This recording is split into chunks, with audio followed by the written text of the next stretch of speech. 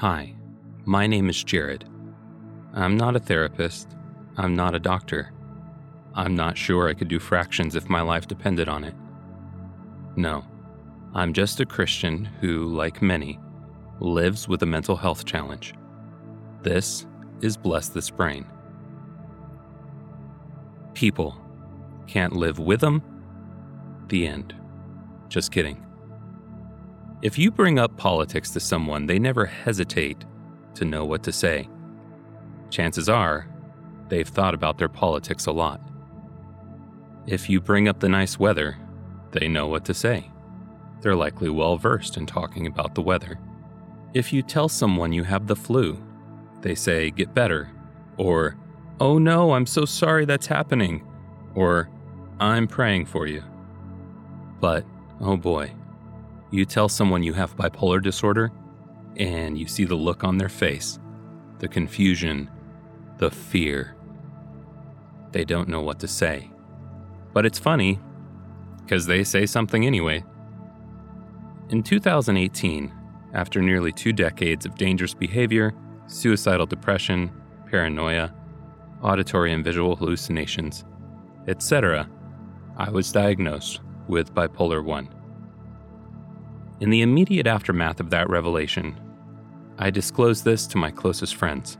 Many people hold this information tightly to their chests, but I think I was operating under the assumption that those who I was closest to, many of whom are Christians, would know what to say, would know how to comfort. But for the most part, they didn't. Let me stop and say, if you have struggled with how to respond to someone who has disclosed a mental illness to you, that doesn't make you a bad Christian or a bad friend. As I'll go on to say, I just want to preface with it, this is not something that anyone taught us how to do. We're all learning. Moving on. When someone discloses a mental illness, they'll generally encounter 3 different groups of responders who fall into the less than ideal category. 1, the denier. This is usually family, but it can also be friends. Anyone who's especially close to you. These are the folks who really don't want you to be sick. They're scared of your diagnosis, so they try to convince you that it's a fluke. They do this because they hate the idea of you being in pain, or they worry that maybe they contributed to that pain in some way. When someone denies the reality of your diagnosis, it makes you feel dismissed. Even more dangerous, it can make you feel like you shouldn't continue pursuing recovery. It must be all in my head, you think. Well, duh. Group 2 is the normalizers. What is bipolar disorder? Well, I tell them, it's characterized by extreme moods, namely the lows, depression, and the highs, mania.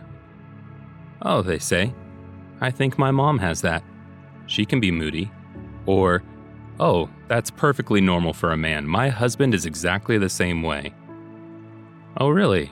Your husband hears demons scratching on the walls, puts in 10,000 steps before the sun comes up, and regularly plans his suicide. You should probably get that looked at.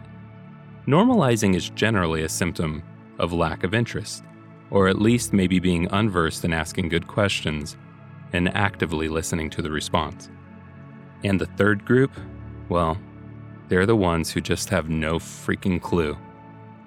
They're the ones with that deer in the headlights look. Huh, they say. Well, dang. Say, this weather's been nice, huh? Yeah, those ones are fun. You just want to save them. But there was one person outside of these groups who really took me by surprise. I had been looking for some advice from leaders in the church about a ministry that we were thinking about starting, what would eventually become Bless This Brain about 4 years later. One of these leaders was an old man, a deacon. He asked me out to coffee. We sat down together and he said, "Bipolar disorder. What has that been like for you?" And I told him. And he listened very intently, which made me share more, which helped me feel better. He asked good questions, not leading questions or questions filled to the brim with insinuation. He just listened. the very end, he said, "I'm sorry. That sounds like it's been really hard. Can I pray for you?" And as he prayed, I cried from relief. That was nearly a year after my diagnosis. A year before someone finally said, "What has that been like for you?" and took the time to really listen. Nobody teaches us how to talk about mental illness. And there is so much grace to cover all the ways we get this wrong. But I'm telling you, Christian, how to respond in a way that I believe is very much pleasing to Jesus. Tell me what that has been like for you. Then listen. Then ask clarifying questions, or repeat back to the person a paraphrase of what they've shared so they feel understood.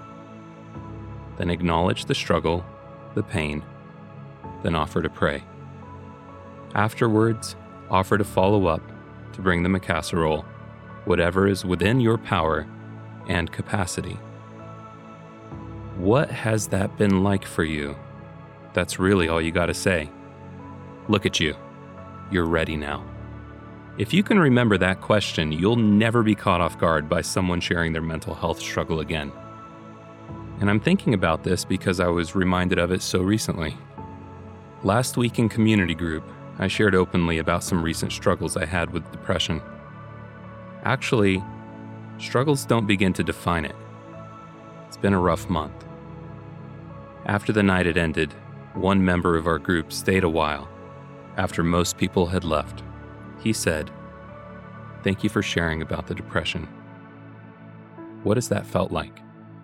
And I told him, and he listened. And I just wanted to take a big old gold star and slap it on his forehead. Maybe I'll start keeping some in my pocket for just such an occasion. I have bipolar disorder. They'll understand. Lord, for our good and for your glory, bless this brain.